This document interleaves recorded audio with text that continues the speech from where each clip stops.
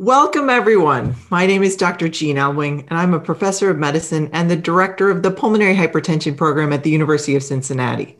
We are all so glad you've all joined us. This is such an important topic. We're going to be talking about COVID-19 and coagulation.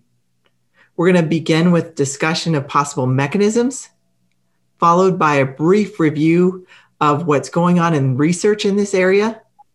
And then we're going to touch on some things that you may not have thought about before, the long-term impact of this on our patients. We'll end with questions, and thank you so much for all of you who have sent questions in. We'll try to address those, and we're all looking forward to a very fun and informative discussion.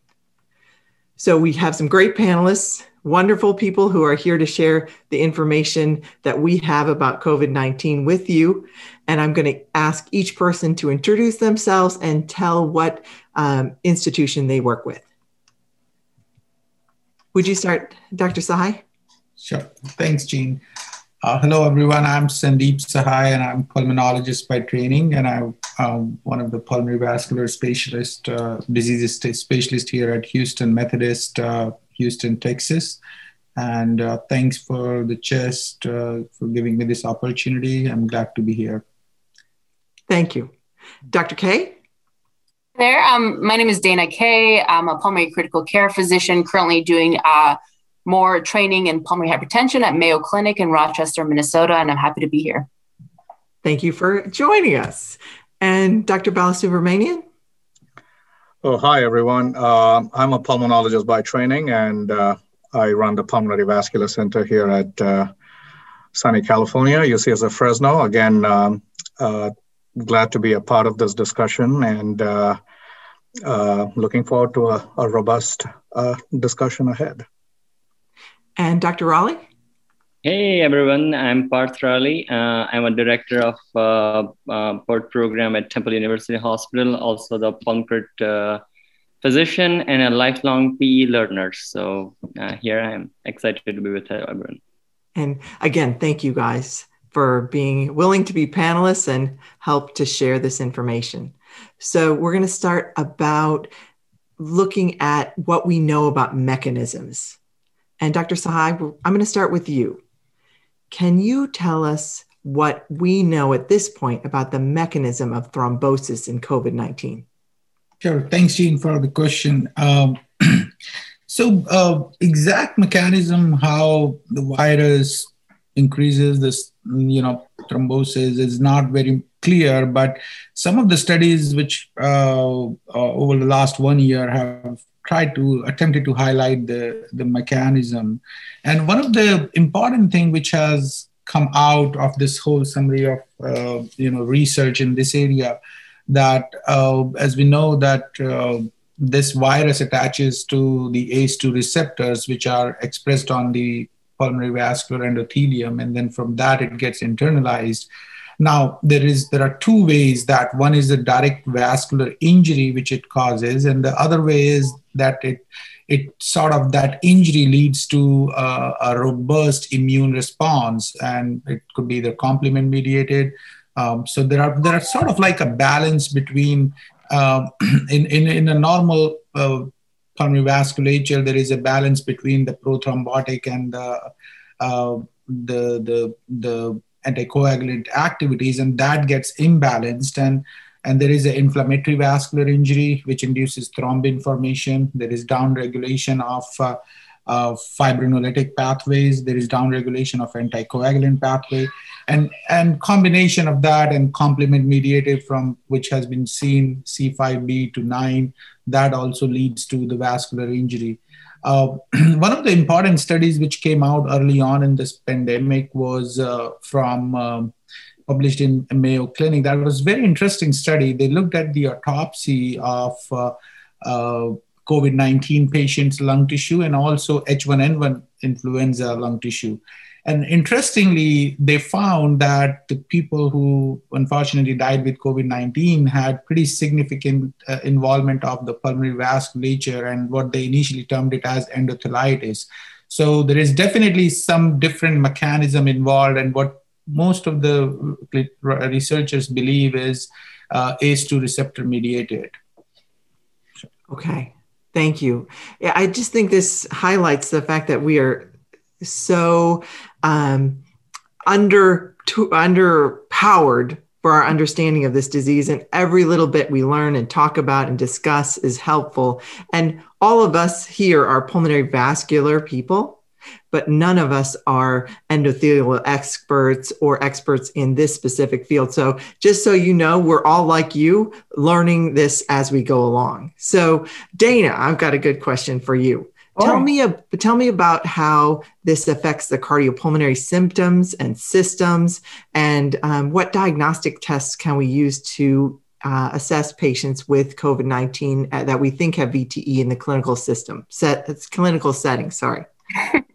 Sure. So there have been a number of studies that have evaluated changes in pulmonary physiology in the setting of COVID-19, but specifically talking about thrombosis and pulmonary vascular disease leading to changes in pulmonary physiology.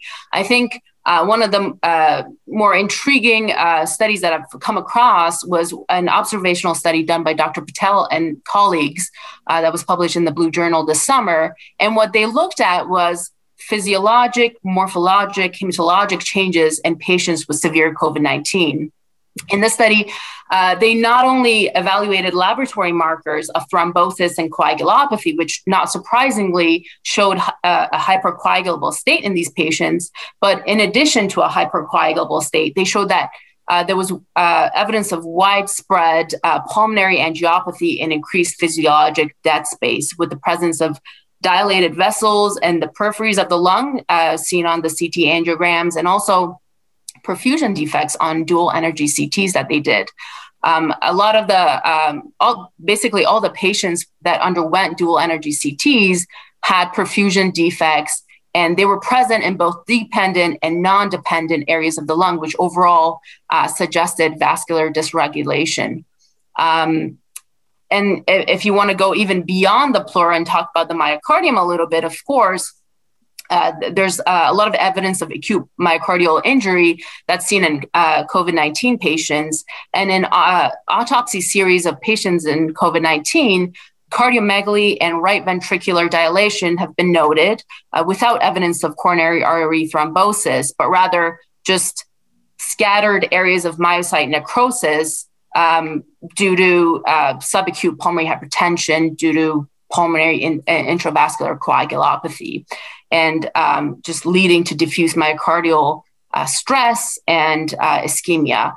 There have been studies that have used echocardiograms and have shown RV impairment, and there's studies that have used cardiac MRIs, and they've shown more than 80% of patients with COVID have some kind of myocardial involvement as well, mostly inflammatory. So overall, there have been a lot of studies using different modes, different diagnostic studies. And I think overall they point to pulmonary angiopathy and thrombosis in patients with COVID-19.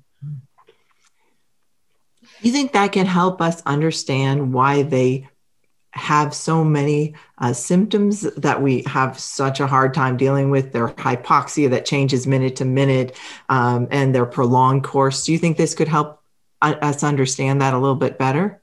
Absolutely. So, I think in patients that we see in the ICU or on the floors, we might just do a non-contrasted CT study and miss a lot of these other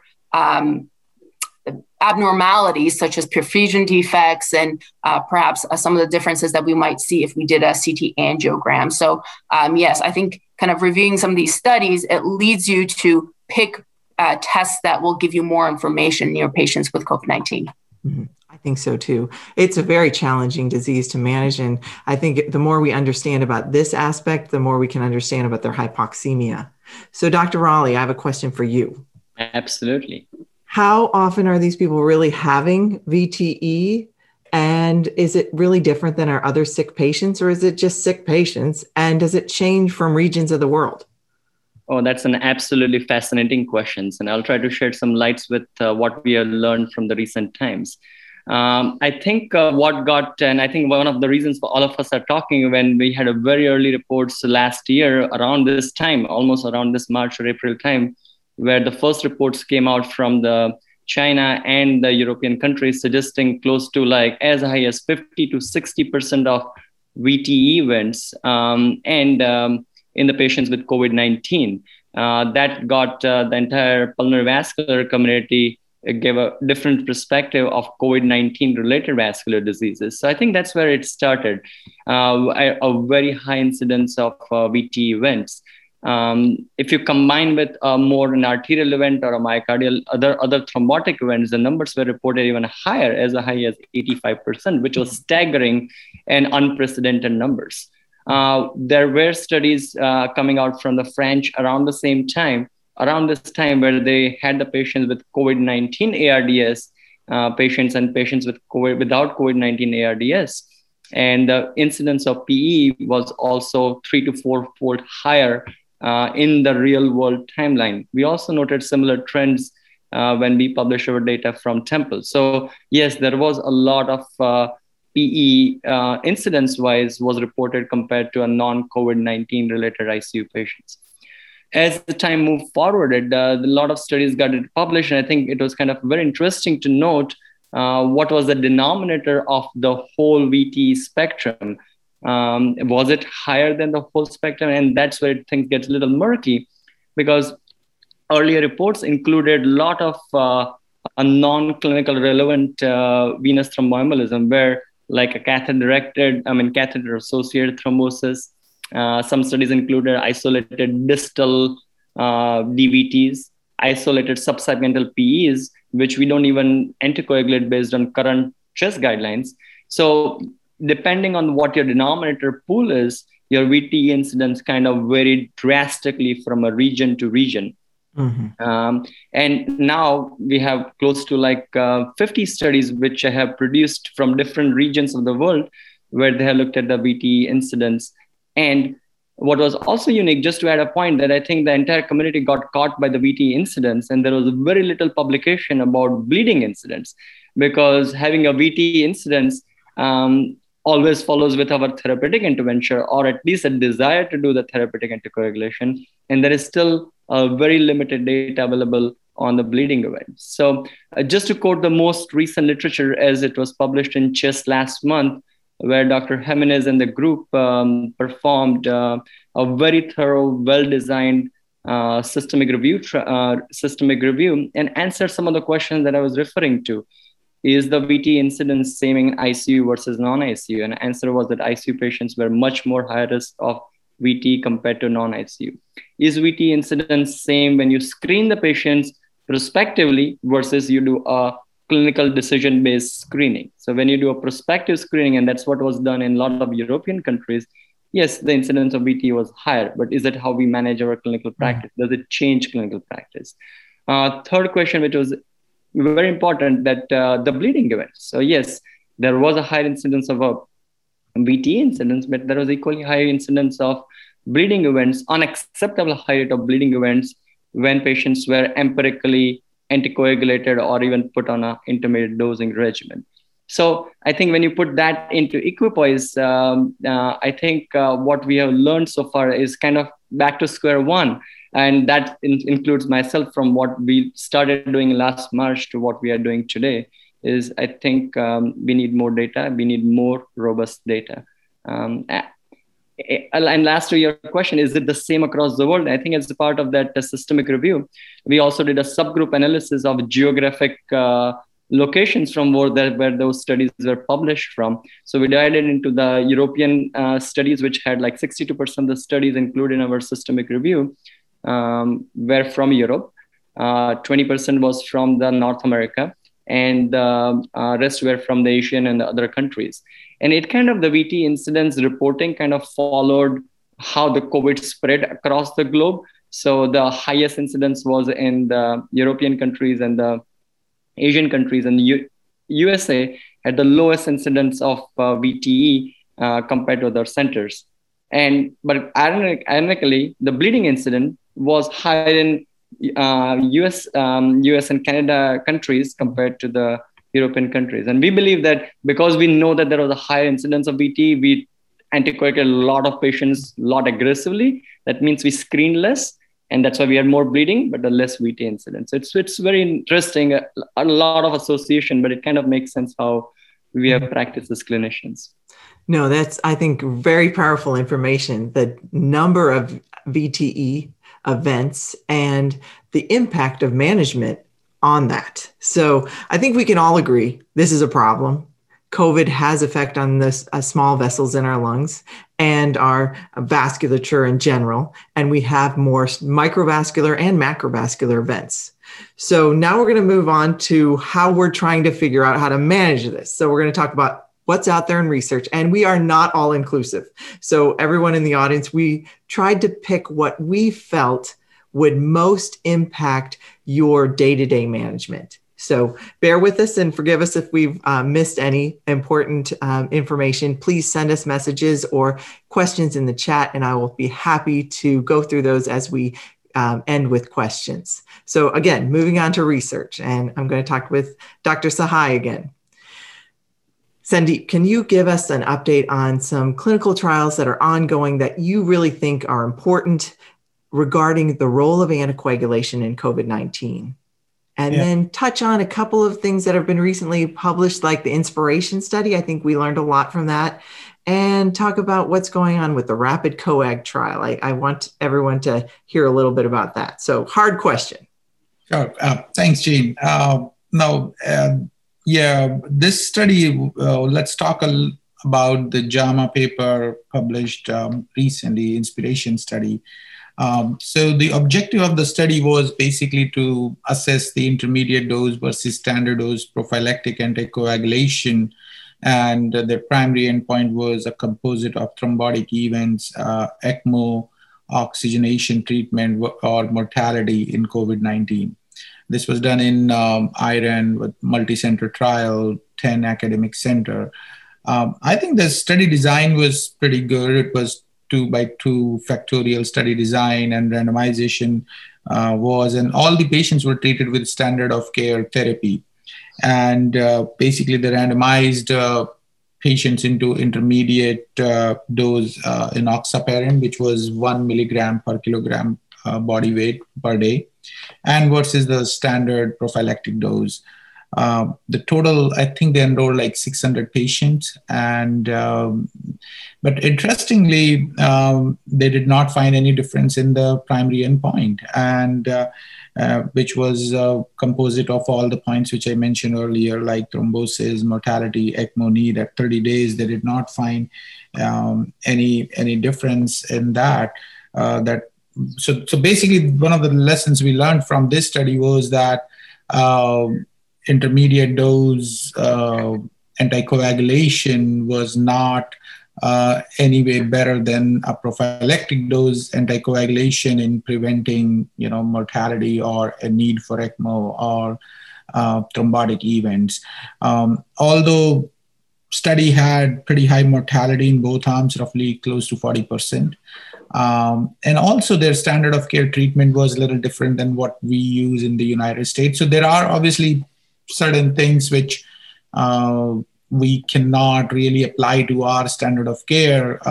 But I think in principle, the concept of the study sort of highlights that probably doing intermediate dose anticoagulation is not going to really change outcome. The other one study which you mentioned was Rapid Coag. It's an ongoing trial right now.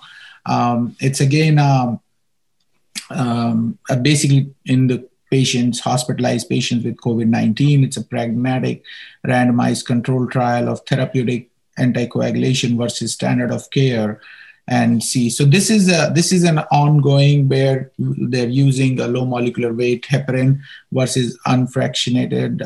So it's basically in this, there are 3 different arms. One obviously standard of care, other one is a low molecular weight heparin, and then unfractionated heparin. And the physician or the clinician, it's an open label study, but they have been given this.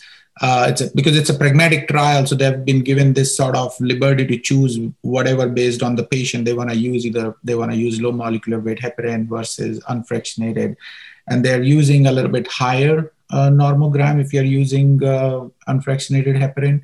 So this is an ongoing, and their primary endpoint is, again, it's a composite of with an elevated D-dimer with ICU admission. This study is not in the ICU patients. This is those who are hospitalized but not in ICU, and need for non-invasive ventilation or invasive ventilation at 28 days.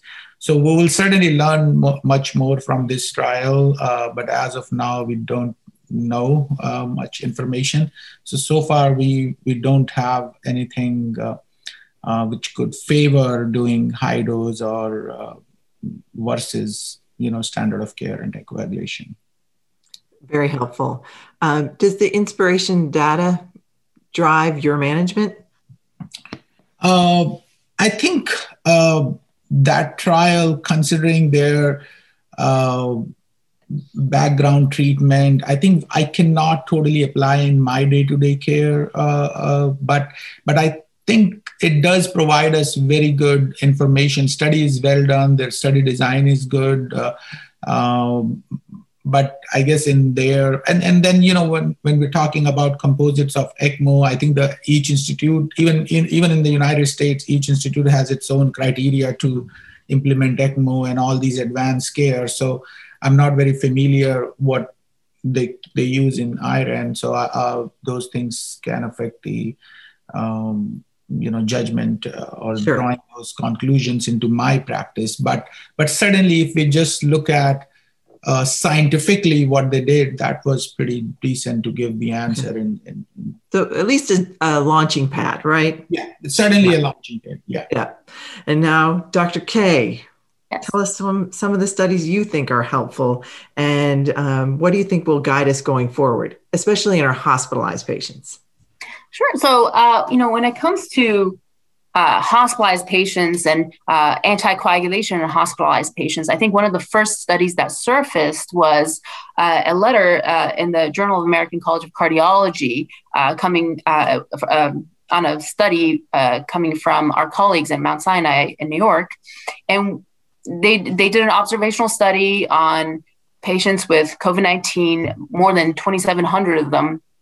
And what they noted was in 28% of those patients who received therapeutic anticoagulation, they didn't really notice much of an inpatient mortality overall. But when they looked at mechanically ventilated patients, there was a pretty drastic difference in mortality. 29% in those that received therapeutic anticoagulation versus 62% in those that didn't receive therapeutic anticoagulation. So I think that was one of the first studies that kind of caught everybody's attention. There wasn't much of a difference in bleeding events, but we have to say it was an observational study. No study is without its limitations. And of course, there was some survivor bias and some, missing data in terms of what anticoagulation agents were used and the duration of it, and whether or not those who didn't receive therapeutic anticoagulation received prophylactic anticoagulation. But nevertheless, I thought it was a very interesting study when it came out, and it led to a lot of other questions and other studies. So one being the very exciting study that's coming soon, hopefully. So the multi-platform randomized control trial that is basically a collaboration between 3 trial platforms, the ACTIV-4, the ATTACK, and the REMAP CAP trials. And they're working together with similar protocols and similar primary and secondary outcomes to answer the question of whether therapeutic anticoagulation in patients hospitalized with COVID-19 improves outcomes. And, I think once that study, the final results are not available yet, but just looking at the interim results that have been made available, it is very exciting, and it's very different compared to some of the other studies that have been done throughout this year on anticoagulation in hospitalized patients. Gina, if it's okay, I'm going to actually spend some time talking about this multi-platform randomized control trial. I would love that. I think our audience would too. Yeah, because I think, when the results become available, it'll be a study that everybody's going to be talking about, and it can be potentially management changing. So what this study looked at was patients hospitalized for COVID and whether therapeutic anticoagulation, so low molecular weight heparin or unfractionated heparin at a therapeutic dose, whether it improves outcomes. And so what they looked at was organ support-free days. They looked at the incidence of major hemorrhages, HIT, mortality, length of hospitalization, the events of thrombosis in multiple organs, and also intubation. And the way they set out the study was they stratified the patient population into either moderate state, and those were patients that were hospitalized but not ICU level. And of those patients in the moderate state, they further split them up into based on their D-dimer level. So whether the D-dimer was very elevated, above 2 times the upper limit of normal, or whether it was elevated but below the 2 times of the level of the upper normal. And then the other group that they is the severe state group, which is the critically ill patients in the ICU. And overall, the 3 platforms show that moderate state patients in both D-dimer levels saw a benefit from the use of therapeutic anticoagulation. So their organ support was less frequent in those that received the anticoagulation. Their mortality was a little less as well, 5.7 versus 7.7. And there wasn't much of a difference in terms of major bleeds. Now, looking at the severe state patients, those who are critically ill, they noted actually harm in when using therapeutic anticoagulation in that population, which is basically the opposite of what the study out of Mount Sinai showed. And they actually had to stop recruiting in that arm because there was an increase in mortality, 35% versus 32%. There wasn't much of a major difference in bleeding, but I thought that was very interesting. And now the question that this really brings about is, well, what do you do with your patient that starts off on the floor and then gets upgraded to the ICU? Do you do anticoagulation or not? And, in that study, what they did is for those patients, they continued anticoagulation if they were floor patients and then became critically ill. And in that subset, they actually showed benefit with the use of therapeutic anticoagulation. But it makes you think, well, what if they hadn't continued it when they became critically ill? Would the benefit in the moderate state group be even better? Mm-hmm. And so very exciting study. We were all looking forward to the final report so we can really pick it apart and kind of look at the details of their data. But we're all going to be keeping an eye on that. Oh, yes. Thank you very much. And I think that was really powerful information. And all of this stuff is rolling in over this year. And it's so, it's fascinating to keep up with, but also difficult. So thank you for that beautiful summary. So now I'm going to ask Dr. Rowley a very tricky question. How do we put what we know, what we just talked about? These people are at high risk for VTE. We have some but limited data. But how do we put that into an active guideline to use that's a living guideline, because we keep getting more information? You're on mute. That actually is a fantastic question. And I think it's the right question at the right time, because I was fortunate enough to be a part of a CHEST Society COVID-19 VTE specific guideline panel, which was developed in the middle of a COVID pandemic. So a lot of credit to the CHEST leadership and pulling the team together. But I would take a moment to how to kind of how we all came together, and then what are the things that we achieved actually changed a lot of practice. And I think the first, there were 13 panelists across the globe. And I was the least expert in that, but just an example about overall the VTE, there were like 2,500 common publications among the authors. So I think I did that and I presented the jury, and I still say that because that even though there are guidelines and there are expert opinions, because there was lack of evidence, but I think there was a lot of stuff that we adapted from what we knew about a VTE in a non-COVID VTE setting. I think the whole goal of the panel was, what is the evidence that we can use from a non-COVID VTE setting and apply and recommend in a current guidelines? And what are the areas that we need more data to improve upon? Commonest burning question that we all get asked, that should I change my D-dimer based on anticoagulation regimens. It's just an example. We all had that question, but there was not even any data to suggest that D-dimer-based anticoagulation practice should change anywhere in the literature. So when panel had all these questions, we came up with 13 PICO questions, and we could not fit into D-dimer into that category solely because it's never been studied even in a non-COVID VTE setting. So, but then we came up with the 13 questions that where there was an evidence, where there was some recommendation that we could make. And the panel came up with, within a 2 months time, very robust way of a systemic review, following very closely the PRISMA guidelines. We came up with some form of evidence-based recommendation.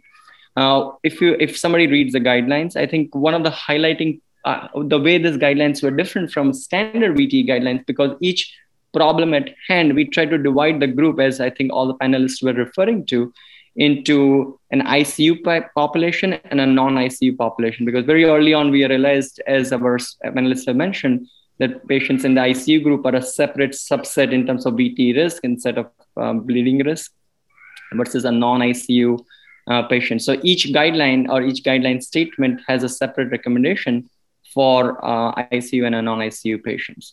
Some of the highlighting things that we often get asked that I would like to bring, I think that's worth mentioning, is one of the burning question is that DOACs. Can we use DOACs in a hospitalized patients with VTE in a COVID setting or not? And one of the things that I would like to bring it up is that DOAC studies in a non-COVID ICU setting excluded the protease inhibitor drugs. So it excluded the patients who were on antivirals.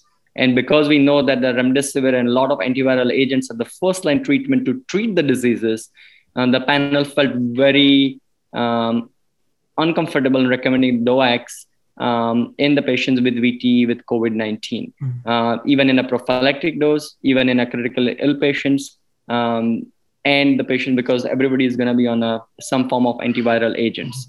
Remdesivir was particularly one of the exclusion criteria when the large randomized trials were done with the DOACs. So I think the things that we brought out, no DOACs.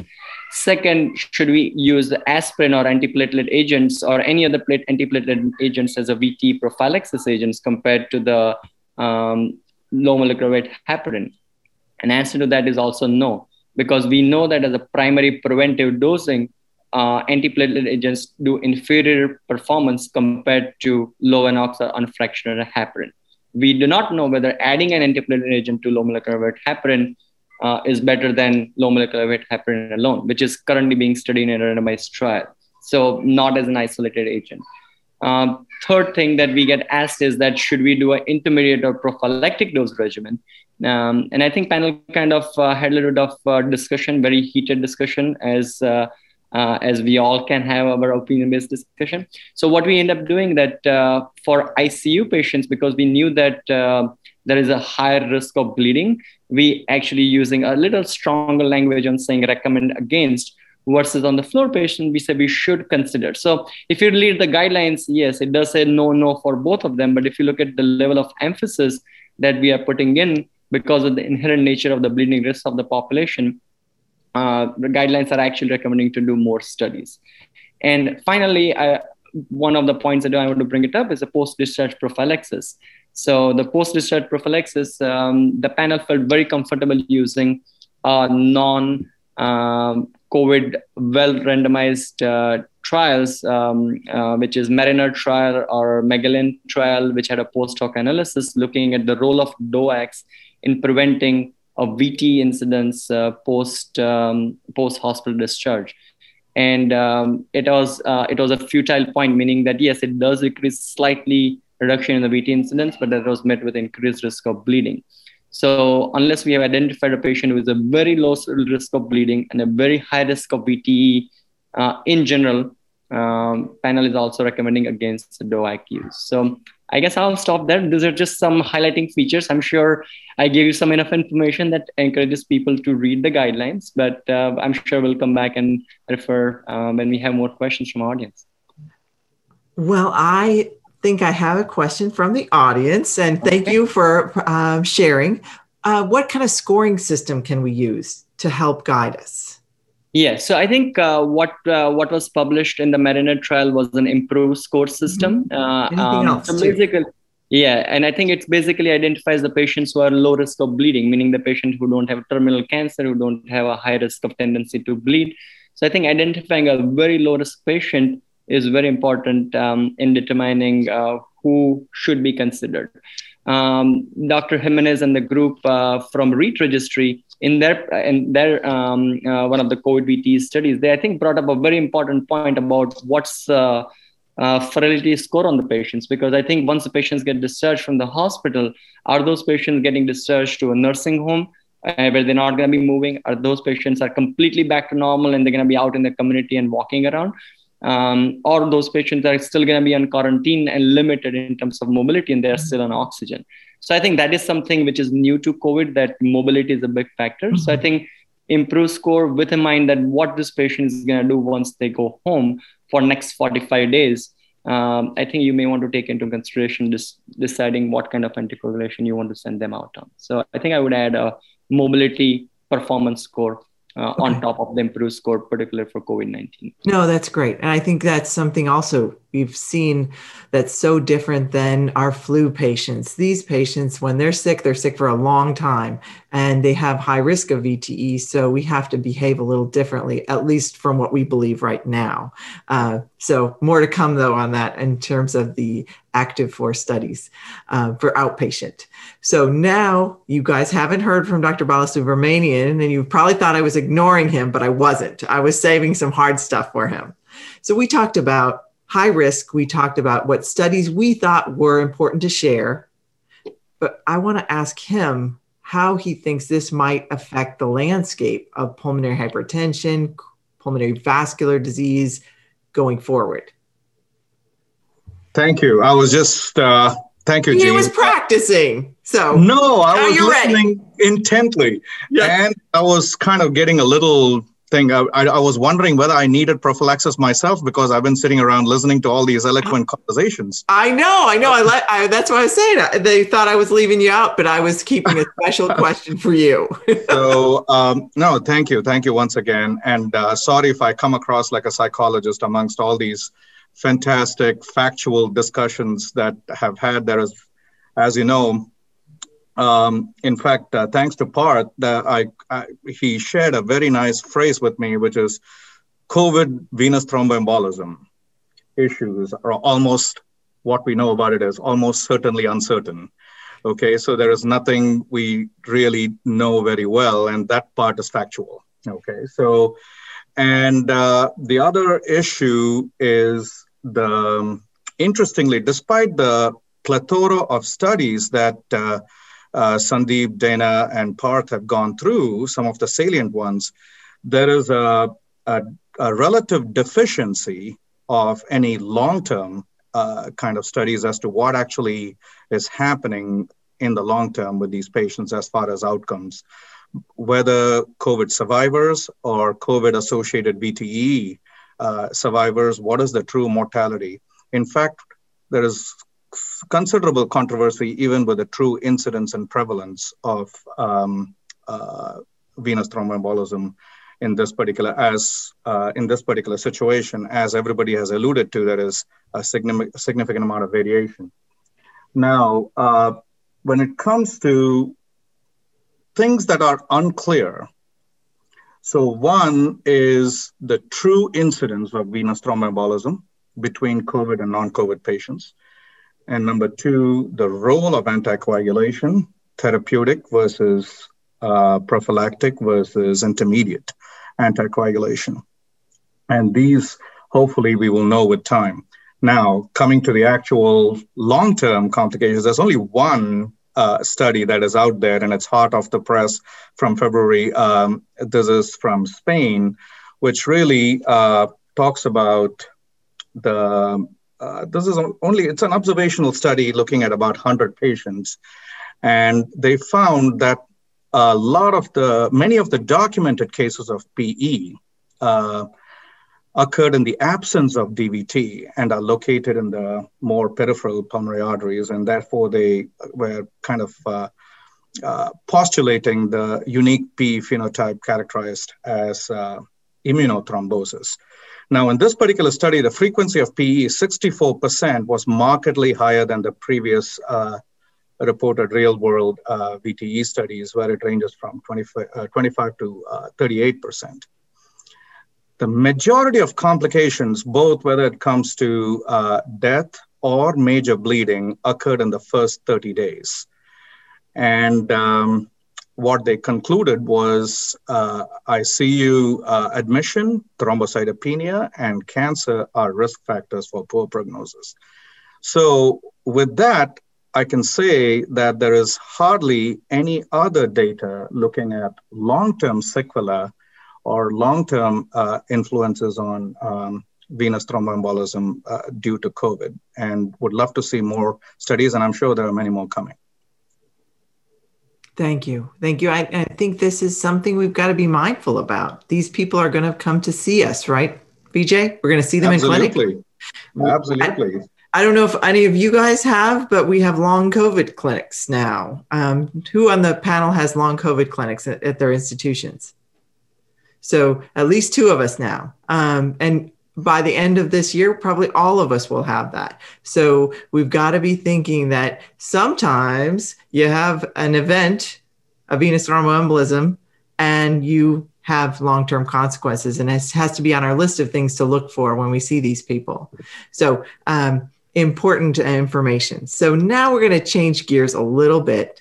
And I want to take a few minutes and ask Dr. Raleigh to talk to us about how the guidelines and the studies have changed our regimens of outpatient prophylactic anticoagulation and inpatient anticoagulation. What are we doing differently now than we were at the beginning of the pandemic? How have we changed? How are we actually adapting? And are we doing a good job or not?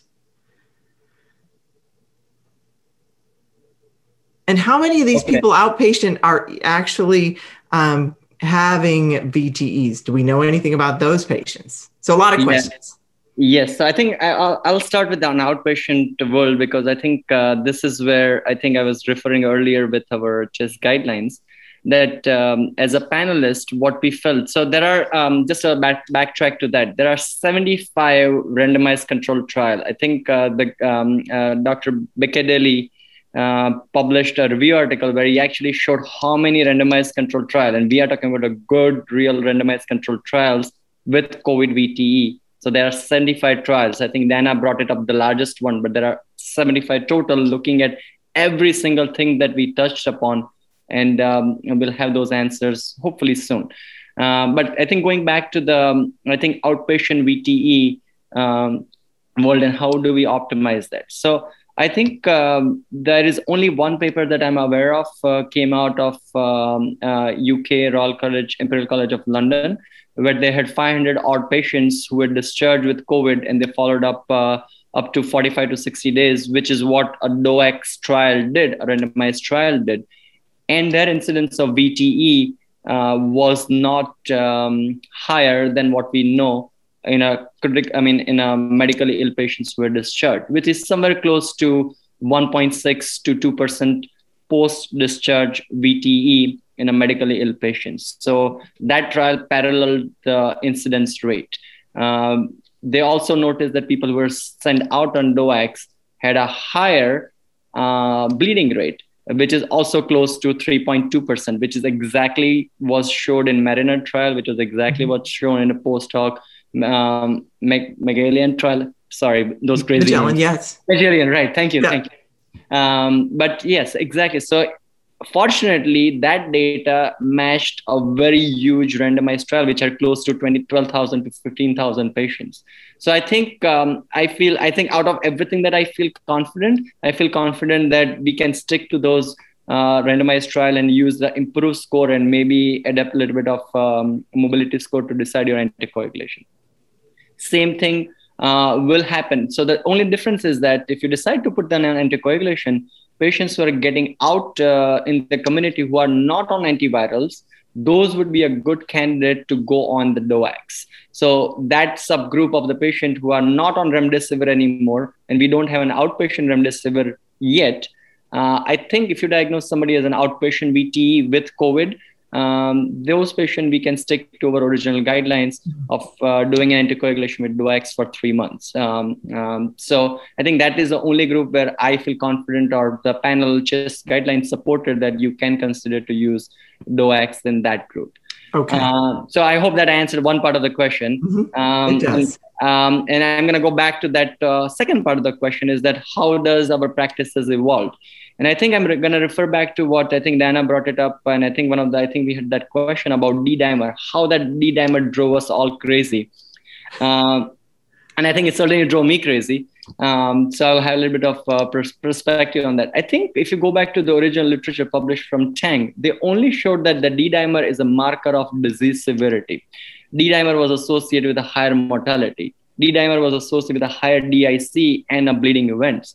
I think original studies never showed that D-dimer should lead to the change in our anticoagulation practices. I think because we are so familiar with the D-dimer values, I think it was us, and us includes starts with me, that we all got excited to understand that D-dimer is higher or is changing, and we need to adapt a changing anticoagulation prophylaxis. I think the guidelines kind of brought it up a very evidence-based discussion and asked us to take a step back and say, please trust on what we already know, meaning that don't use D-dimers in an hospital setting patients. Given that, I think we also, if you talk, learning from a hematologist, we also learned that D-dimer has a direct inhibitory effect on fibrinogen also. So D-dimer may present a spectrum of the patients, meaning that it could be a part of procoagulant state, or it could be a part of consumptive coagulopathic state. And I think that's where we are getting burned down, that once the patients are in the ICU setting or hospitalized 5, 7, 10 days, they are going into that critical ill, sick patients and doing unappropriate anticoagulation on them. I think we have been burned more. So I think I was not following the CHEST guidelines. I think 6 months ago we all were in commotion, but I think year after the initial COVID, I think I stick to the guidelines. I find a reason not to anticoagulate, and I find a reason to screen the patients, clinically indicated screening, CTA, bedside echo, focus. We all are ultrasound savvy people nowadays. So I think that's where the emphasis is focused on diagnosing and finding an appropriate direction to anticoagulate the patient. So I'll stop there. I'd love to hear what our panelists think about that. But yeah, exactly. I was going to ask Dr. Sahai. So Parth mentioned 3 months with a DOAC for an outpatient with VTE because you're not using remdesivir. Tell me how long you're managing these people that have a VTE and they're critically ill and they remain debilitated. And, many of them remain positive with their COVID testing. Who knows what that means exactly, but how long are you going to anticoagulate those folks? Yeah, thanks, Parth. That was pretty detailed and thorough discussion. And thanks, Jean. So one of the things which I have learned from these different society guidelines and everything is that there is a central message and there is a common message, which is for post-discharge patients, if they are high risk for thrombosis and low risk for bleeding, you consider anticoagulation. Now, the question comes like, what's the duration? Now, if suddenly someone has a documented thrombosis or PE or DVT while they're in the hospital, then obviously you would continue them as a standard protocol for 3 months, like Parth mentioned. But the question is, if you were doing the standard of care anticoagulation and there is no documented thrombosis, then how do you want to monitor them post-discharge? And I think that's where most of the society guidelines sort of vary. And then it goes to, if the patients have risk factors for thrombosis or they're low risk for bleeding, then you may consider using anticoagulation. Like, for example, ACCP CHEST guidelines actually does not recommend, if the patient is discharged from the hospital and there is no documented, they don't suggest to use anticoagulation. However, International Society of Thrombosis and Hemostasis says, their panel actually said consider 14 days. 50% of people voted to consider for 14 days and 20% said in high-risk people. So there is you can see there is a variation. Then there was a global COVID-19 thrombosis collaborative group, which suggested 45 days considering high-risk population. Now the question is, how do you want to define those high-risk people? So like Dr. Ali mentioned, high-risk people, those who are immobile, they're still having symptoms, they're persistent, probably those kind of people, they're aged, elderly, or elderly people, and the history of cancer. And so it's sort of very variable, and I think it's more of an individualized approach, but they're certainly not recommending blanket anticoagulation for post. I think that's the central message I can learn. I have one of the questions in the audience. Someone is asking, if you, Jean, won't mind me. Oh, please do. Please do. It's asking about the thrombolytic therapy in COVID pulmonary diseases. And I think that's a very interesting question. To be honest, if you look at Dr. Ali, who's been author on the CHEST guidelines, they actually recommend against using it. And there is really no data to support that. Is that correct, Dr. Ali? Yes, I think empiric use of anticoagulation, because I think there is one trial going out, and there was a case series published of 3 patients, I think of University of Colorado or some center that I don't recollect, where out of 3 patients in a dire need, physicians used TPA, and 1 or 2 of them survived and 1 died. So that led to whole notion of this microthrombosis as a last resort to treat TPA, which is completely lack of evidence based. TPA, just to remind everyone, is a $10,000 drug. So and it's a brutal drug if used incorrectly. So yes, absolutely, panel was against that. And I think panel also answered is, when would you use TPA? So I think the answer was simple: go back to the old CHEST guidelines and use for the patients with the VT, with the massive PE, or the ones who are at the verge of hemodynamic compromise. And also and don't only look at the RV, try to make sure it's an acute RV or a chronic RV, and same stuff that you do in a non-COVID setting. But yes, interesting enough, there is a trial going on. You looking at the tenecteplase, which is slightly different than alteplase, at a multi-center site in the patients with submassive PE in COVID-19 as an investigation trial. And I think that's what is only recommended thing is that be a part of trial to study that particular drug, because it's a push dose instead of an infusion dose, quick action, and a short half-life. It's the same drug that was used in the Pythor trial. So I think that's one of the exciting trials with the COVID-19 VT on horizon. So not something we need to jump into. We really need to understand this. Our patients have bleeding risk, and we can't just blanket give them lytics, not 1, cost, and 2, efficacy, and 3, risk. Right? Absolutely. So there's some important questions coming in, and I want to have Dr. K comment on a new press release and what she thinks about it. And then Dr. Balasubramanian is going to talk to us about CTED. Yeah, absolutely. So I think the question is, should we change our strategy of anticoagulation in non-ICU patients based on the trial I just mentioned, the ACTIV-4, ATTACK, REMAP, CAP trials that are coming out? And I think that's an excellent question. I'm personally someone who would like to see it peer reviewed and see it in black and white and look at the data myself, but I fully anticipate it to be management changing. And, I think as medicine goes, a lot of people are going to start giving anticoagulation to non-ICU patients with COVID. And after a year or 2, we're going to reevaluate the data from there. And then, either it's going to back up the original study or it's going to completely change things 180 degrees again. But, for now, I would say I personally am going to wait for the peer review finalized report, but I fully anticipate it to be management changing for a lot of people. No, I agree. But I am looking forward to reading it in print. Yes. So Dr. Balasubramanian, tell us what you think about CTED, CTEPH in this population. Yeah, thank you for that question. Actually, I saw that question in the question box as well. So unfortunately, it's a very reasonable and a very good question. But again, this is only time will tell some of the answers. As we know from the prior study, the PENGO study from 2004, which was published in NEJM, which estimated about a 3.8, 3.9% of CTEPH in patients who have had pulmonary embolism in 2 years.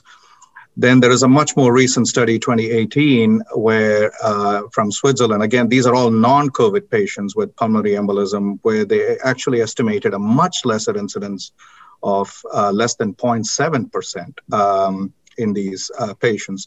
So there is considerable variation in the incidence of CTEPH in the non-COVID population, in the general population, so to speak.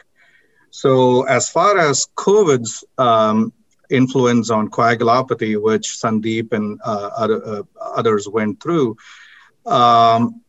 it is going to be very interesting to see over time as to what is the impact of COVID-induced coagulopathy, whether it increases the incidence of CTEPH over time. And some future longitudinal studies, I'm sure, and registries will throw more light on this particular aspect.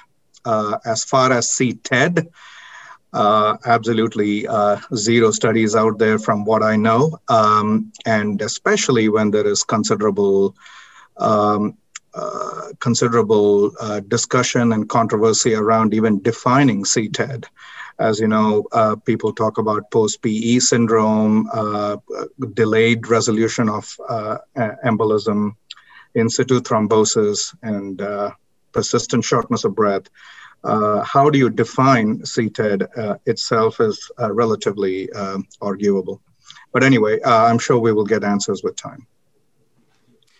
I think this is going to be what we learn next.